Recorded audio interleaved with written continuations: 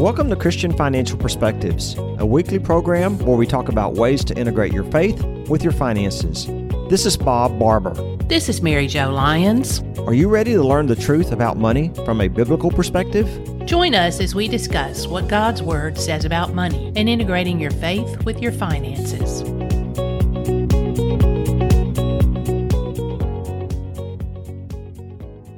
If it's your first time listening, welcome to the program. And if you're a returning listener, welcome back. 1 Timothy 5:8. But those who won't care for their relatives, especially those in their own household, have denied the true faith. Such people are worse than unbelievers. Boy, it's interesting to listen to that scripture today as we bring you our next podcast called Planning for Incapacity, and this is part 1.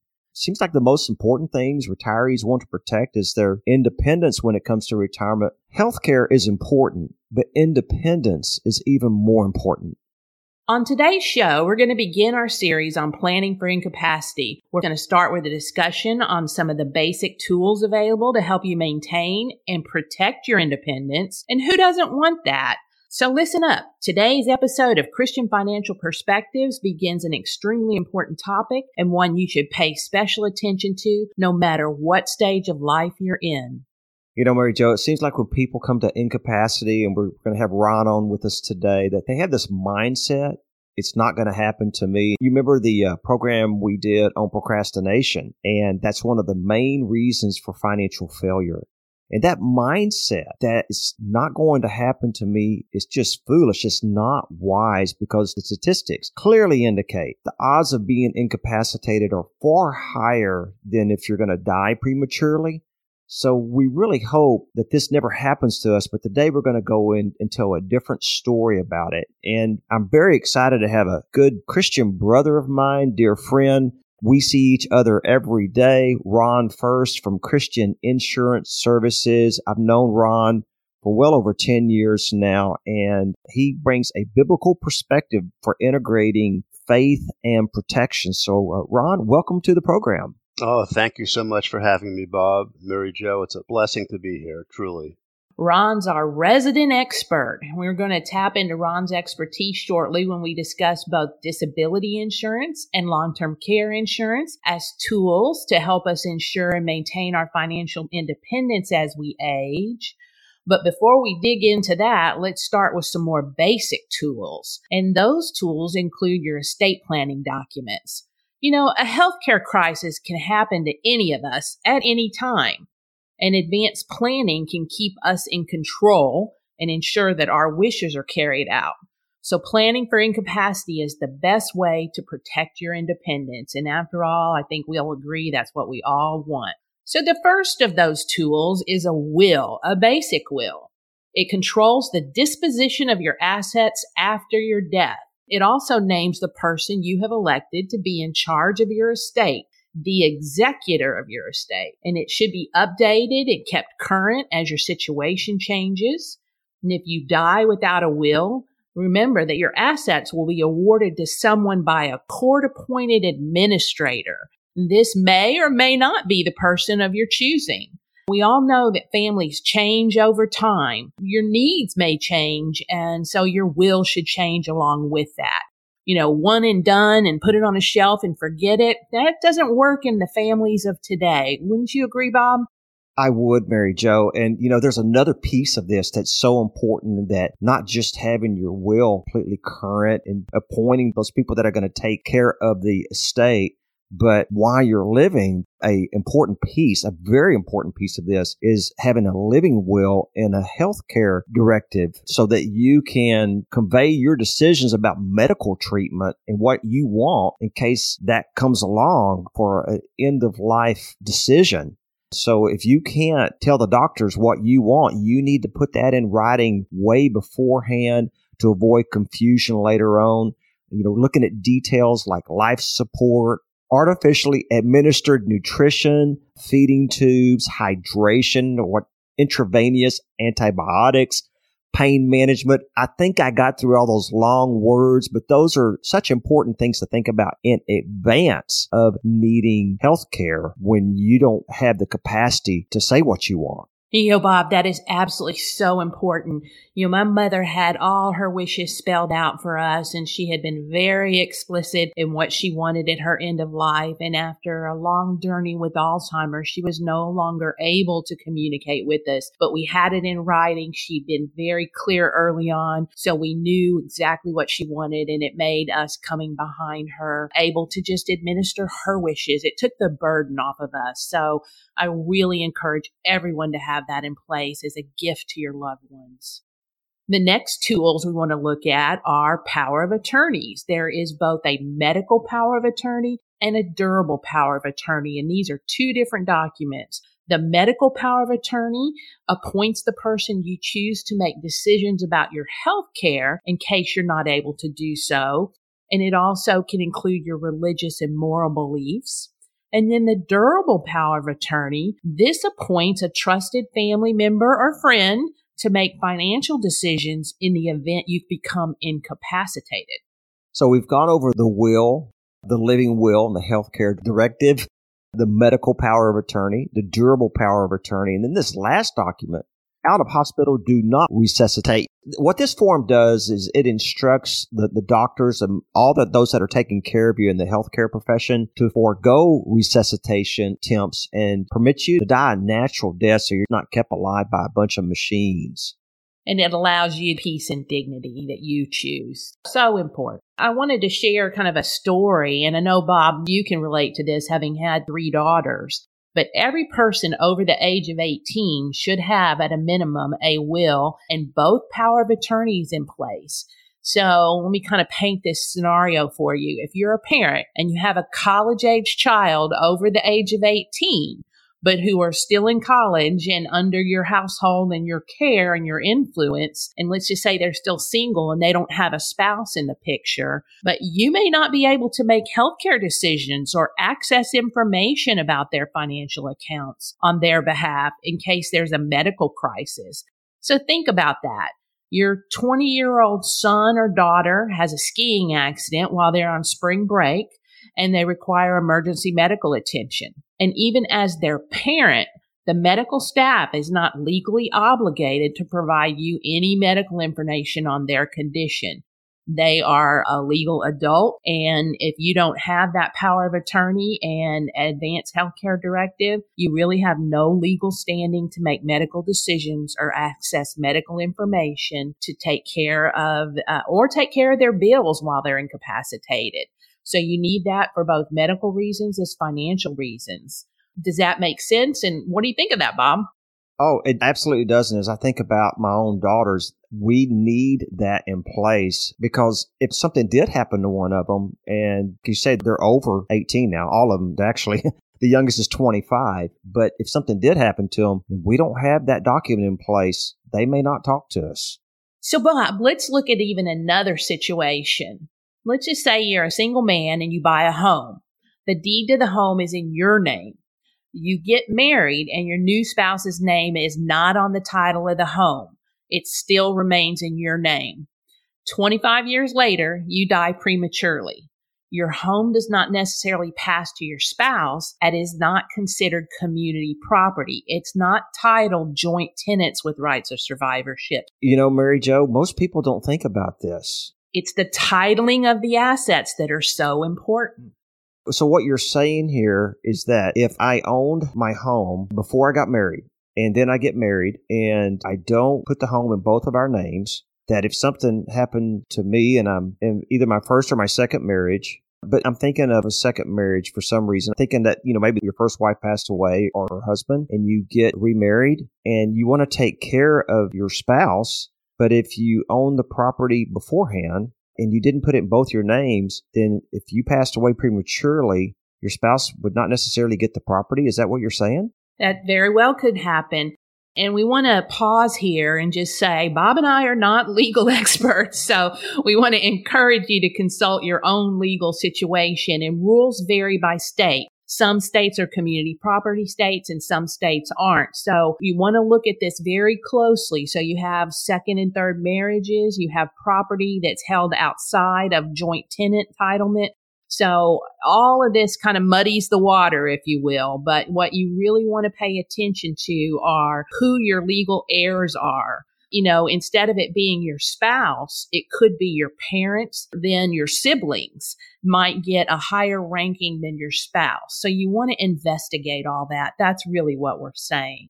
Boy, when you think about planning for incapacity, this is something that most people don't think about. That's right. And there are some other rules where your current spouse may only inherit a third share of home or land, and the other 2/3 of the home or land could go to your parents or your children who have a different agenda. What if they're not a big fan of the new spouse? So they're not motivated to protect her or him and make sure that they're able to stay there for their life. So without a will documenting your wishes, your assets will pass according to state law. Texas is a community property state, so much will be determined by when the assets were purchased. Let me chime in here. This is very, very important.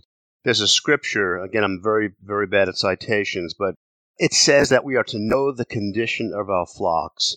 Bob, I know you know the scripture. You've quoted it many times. I think this is a great opportunity, and people need to be aware that they're constantly looking at your assets, review them constantly, so there's no doubt about who's getting what. And I think this is all part of making sure that when you go to be with the Lord, everything is taken care of for your family and you're being a wise steward. What is it that they used to say in school? Without prior planning, you get piss poor results. Yes. Excuse my French. Okay. Yeah. Yeah. I meet with people all the time that are in a second marriage because their first spouse passed away, and they've been in this second marriage for maybe 15 or 20 years, and they want to make sure that if something happens to them, that their spouse is taken care of. And in this case, if you've not structured it correctly and you've procrastinated about this, it may not happen. This kind of brings up another good point. People ask us all the time if they can use online, free online services to create all these legal documents. And my answer is, yes, you can, but we don't encourage this. We feel that consulting an attorney who will understand state law, understands your unique situation, and makes sure that the language is correct so that your wishes are spelled out is so important. What do you think about that? I absolutely do. And maybe you've heard me talk about this in the past when we've talked about estate planning. There's what's called a Q-tip, like cleaning out your ear, but it's called a Q-tip. It means qualified trust. It's a trust. It's a trust, exactly. And what that trust does is it makes sure that that second spouse is taken care of, and then whatever assets are left after she's gone, it goes back to the original children of each one. So, this really applies in that second marriage where you've lost your first spouse. And there are many different kinds of trust besides the Q-tip trust. So all of those are important to accomplish various goals, but they're definitely beyond the scope of today's show. So as we've been talking about this planning for incapacity, we're going to get in with our guest now because we had him come on thinking about ways to protect things like your income and long-term care, because I know when I'm meeting with clients every day, they're concerned about long-term care expenses. So let's start looking at those two aspects of planning for incapacity. Bob, as we've recently been talking about our annual review meeting process and exploring ways to improve this, one of the questions we ask clients we're working with, especially working professionals, what have you done to protect your income? And it's interesting how many people never give a thought to becoming incapacitated. But it's their human capital or their ability to earn money that's their most important asset. Okay, Ron, I want you to chime in here because this is why we have you as a guest on our program today, speaking into this disability and the importance of it. Yeah, disability is defined as being unable to perform your normal job duties. Most people think that Social Security, disability, SSDI, or workman's compensation is sufficient to protect their ability to earn income, but it's really not. In fact, from 2006 to 2015, only 34% of Social Security disability insurance claimants had their applications approved. This is significant. 23% at the initial application stage qualified, and the remainder after a reconsideration or appeals process. That's because the Social Security disability insurance guidelines say you have to be unable to work as well as perform basic life skills, almost nearing the ADL or activities of daily living. It takes 3 to 5 months for an application to be approved, and the backlog is hellacious. In 2017, the appeal cases were more than 1 million. That's incredible. So that may equate to 18 months of lost income. What do you do? Ron, I think about this. Yeah, what do you do unless you have enormous cash reserves? What do you do? Gentlemen, one of the things I want to take a step back, and there's a statistic that I think is important to share with our listeners. And it's according to a study, 30% of all Americans between the ages of 35 and 65 suffered a disability lasting longer than 90 days. One of the key things we want to drive home is that the risk of disability is real. Yeah. And Mary Jo, I don't have the stats in my head right now, but you hear that most people have less than a couple $1,000s in their savings account for a major catastrophe like this. Right. It adds insult to injury. They're unprepared. Yeah, the average Social Security disability insurance benefit as of January 2018, believe it or not, was $1,197 a month. That equates to $14,000 annually, barely enough to meet the poverty guidelines for a single person is $12,000 and the household is $16,000. It's incredible. People don't prepare. Yeah, they don't prepare and you lose your job. What do you do, Ron? Well, that's where having income protection is probably a better term than disability protection. That's where it is essential to have. And where does workers' comp play into this? Well, workman's comp only provides for benefits if you're disabled or become ill at the workplace. It has to be work-related. In 2016, only 1% of American workers missed work because of an occupational illness or injury. 1%. So if you fall off the roof of your house and you're injured for 6 months or you're in a car accident, you're not going to be covered. Exactly. I have this image in my mind. So if you fall off the roof of the house, putting up Christmas lights, for example. Yeah. How many people do that? Yeah. Not me. I always look at it from the perspective of what could I pay somebody to do that versus what would the emergency room bill be? Exactly. Well, Bob brings up a very interesting point. That's what insurance is all about. It's actually paying an insurance company to defer or accept your risk. That totally explains what insurance is about. Transferring risk. So, Ron, there's two different kinds of disability. There's group disability and individual disability. Can you talk to us a little bit about that? Sure. Let's start with the group disability. Many employers will offer group disability at the workplace, and typically you have to get in during what's called the open enrollment period. Group disability insurance is based on a master policy, and because of that, you have large numbers depending upon the size of the company you're working for, and if it's a private employer or public governmental employer, because there are different laws that are involved. But if you're blessed to be a part of a group, and a big group, and the employer has a master plan or a master disability policy, rates can be extremely low, which is fantastic. You can't get that in an individual plan. Rates are significantly higher. But it's important to remember that group disability doesn't mean that's the end of protecting your income, because most plans will allow for 60% of your gross salary. Take taxes after that, and you may be down to 50% of your salary. What do you do after that? Who could live on 50% of their salary? It's something, but it's certainly not enough. Exactly. And there's a difference between long-term and short-term disability. Correct, Mary Jo. Short-term is considered anything less than 1 year, 3 months, 6 months, versus long-term, which is anything longer than 1 year. And typically, people for long-term will look at 1, 3, 5. Best plan is going to be up to 65 or even 67 for that matter. So does a short-term disability policy, Ron, does that mean it doesn't have a deductible with it? Because I know with disability, a deductible is not considered necessarily a dollar amount, but it's considered days, right? You look at deductibility as days. How long have you been disabled before it kicks in? Yeah, we don't typically talk about deductibles per se. That's more for property. When it comes to disability, we're looking at what's called the elimination period, how long it will take before your benefits actually kick in and start paying. You know, I spent a lot of years in the corporate world, and one thing that people need to be aware of is the employer typically provides short-term disability as a group benefit. You don't have to pay for that. It's been designed to provide maternity leave for women for the majority of the time, or extended sick leave. But then when it comes to longer-term disability, they don't provide that. So it's up to the employee to fund that or pay for that benefit if they choose to. Isn't that your experience, Ron? Absolutely, yeah. And that's another advantage of the group plan. It will provide for time for maternity, whereas an individual policy does not provide for maternity benefits. So, Ron, if you buy a long-term policy, it's over a year.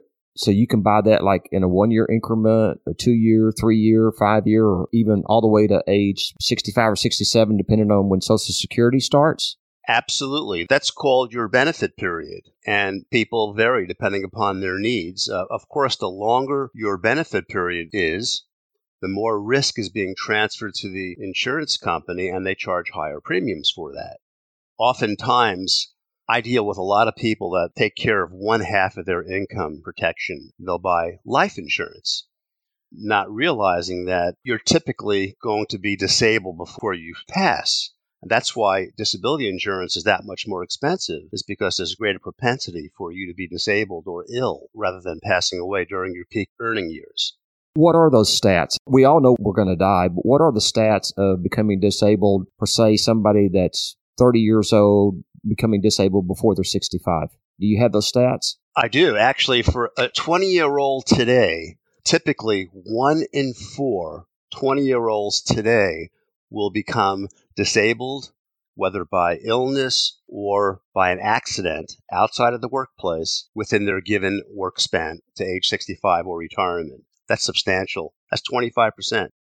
Another thing that y'all been talking that came to mind is how important it is the portability of disability insurance. So if it's an employer-based plan or a group plan, it's not portable. It won't go with you and travel if you change jobs. Can you talk a little bit about why it's important for people to consider an individual long-term disability as opposed to a group long-term disability for that reason? Excellent point, Mary Jo. Yeah.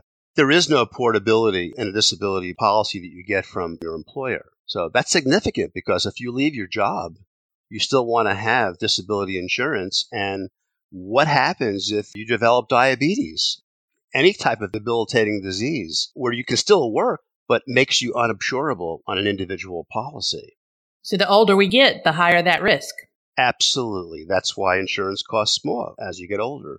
Your mortality increases as well as your morbidity. And remember that there's 2 different ways that underwriters look at disability insurance. Disability is predicated on morbidity, your ability to work. The number one cause of disability is not an accident. The number one cause of disability is going to be neuromuscular or musculoskeletal issues. And then you have cancer, heart disease, diabetes. These come in second, third, etc. So more health-related issues. I want to chime in here because most of our listeners know, and of course y'all too know, that just last year, Rachel got cancer, which was my wife, for those of you that don't know. And we have disability coverage because Rachel works for CIS Wealth Management as a consultant. And we were able to collect disability while she was getting all of her cancer treatment. So, I mean, we were covered so well. We were covered by the disability. Then we were covered by our group health plan. And while this costs probably over $100,000, we saw some of the bills, we were not out of pocket at all on this entire illness. And it sure took away the pressure. Ron, can you talk a little bit about the individual disability policies and the points and the features that are important to consider? I think we want to make sure that we run through those while time allows. Oh, definitely. And let me add this. This is very, very important. It's going to become a surprise to many people. Just because you have group disability insurance for your employer doesn't mean you don't need an individual plan, because we already know that 60% is the maximum benefit for the most part. If you work for a private employer, you can supplement that plan by having an individual plan. Remember, your group disability plan at work is going to be very inexpensive. So it behooves you to make up that 40% differential, the distance between what your group plan will provide for and what you can do. You can supplement that on your own with a parallel individual plan. Okay, Ron, I got to ask here because I know someone's listening thinking, how much is this going to cost? And of course, you can say, how much is it not going to cost? That's the right way to say it. If you don't get it, and you're disabled, it's going to hurt you a lot worse. Is this cost prohibitive for some people to get the additional disability coverage, or can most people afford that cost? Yeah, that's a great question, Bob. And comparatively speaking to like term life or permanent, disability insurance is significantly more expensive because the propensity of you becoming disabled is that much greater. But it's so essential. Especially if you're the primary breadwinner of the family and you've got a lot of people that are dependent on your income. I think it becomes even more critical. Absolutely. Mary Jo, I wanted to get back to the individual disability policy. Can we go there Let's now do and it. talk a little about the ins and outs of that? Remember that the definition of disability is being unable to perform your regular job duties. So it's very important that when you're looking at an individual policy to have certain endorsements, commonly known as riders, built into your policy. The characteristics of building an individual disability policy. Not all disability policies are created equal. The base policy itself, the language of the policies differ from one company to another. It's very important to make sure you're looking at the language and what layperson understands the language of a disability policy. They don't. Most salespeople don't know it. So one of the things that resonates with me that I've heard so often about disability policies is you want to make sure it specifies that it will replace or require you to be able to perform your own occupation or any occupation. Can you talk about that a little bit? Great point. You want to make sure that I'm working with a doctor or giving some advice to a doctor that's looking for disability insurance. That doctor wants what's called an own OC or an own occupation policy, meaning that that doctor becomes incapacitated and disabled and cannot work. That doctor doesn't want a policy that will say, okay, well, you can't perform surgery. This doctor happens to be an orthopedic surgeon. Some insurance policies will say, okay, you can't work as a surgeon. Well, you can work at a desk. So we're going to pay you a partial benefit. You can do the math on that one. They may say that he's eligible to go teach medical school, for example. Exactly. Absolutely. Great point. So you want to make sure that you have that own OC endorsement or rider built into your policy. Ron, I got a question here because I'm listening to all of these things you got to be thinking about, and you really know disability insurance. Do most agents out there understand disability the way you do, or have you just made a real strong effort to understand disability? Well, it goes back to a holistic perspective on financial planning. And I approach my practice, Christian Insurance Services, we approach it from a holistic perspective. Many salespeople approach it from selling a policy, and they don't know the rest of the story. What is the rest of the financial aspect of that family looking like? It all plays into it. That's why I urge my clients not to purchase any type of insurance product based upon price, but on wisdom, and make sure you're getting counsel. There is counsel in the wisdom of many. So you need to know how this part of the puzzle, disability, fits into the whole financial house.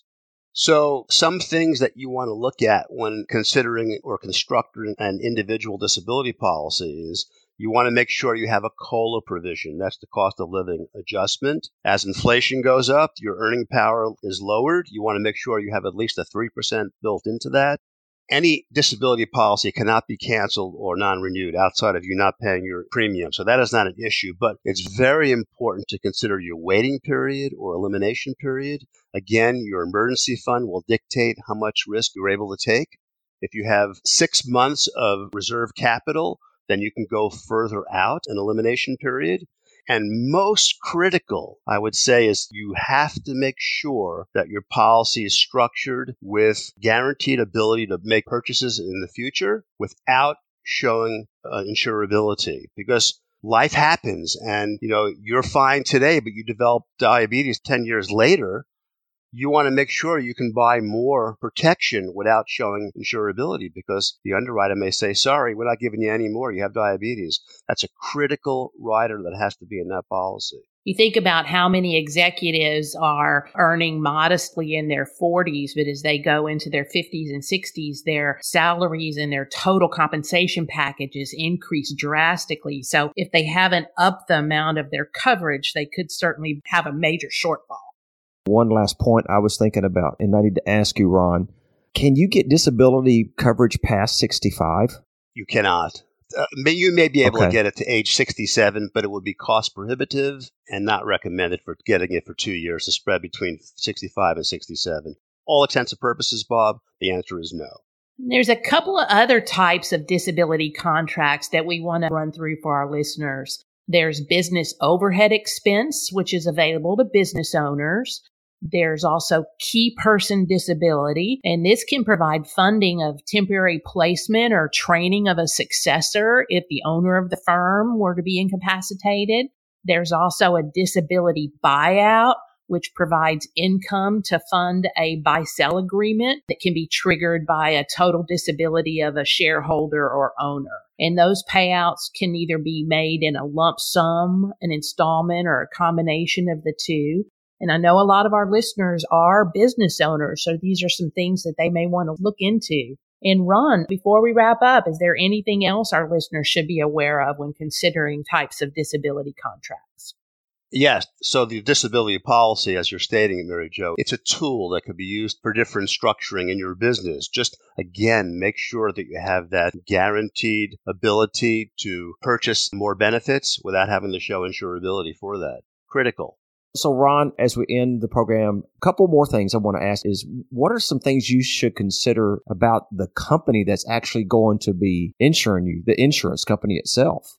Yeah, there are that many disability insurance companies out there comparative to life insurance. You basically need to make sure that the company is at least rated A or A plus by AM Best, and they're going to offer the type of riders or endorsements that we were talking about, cost of living, guaranteed insurability, those kind of things.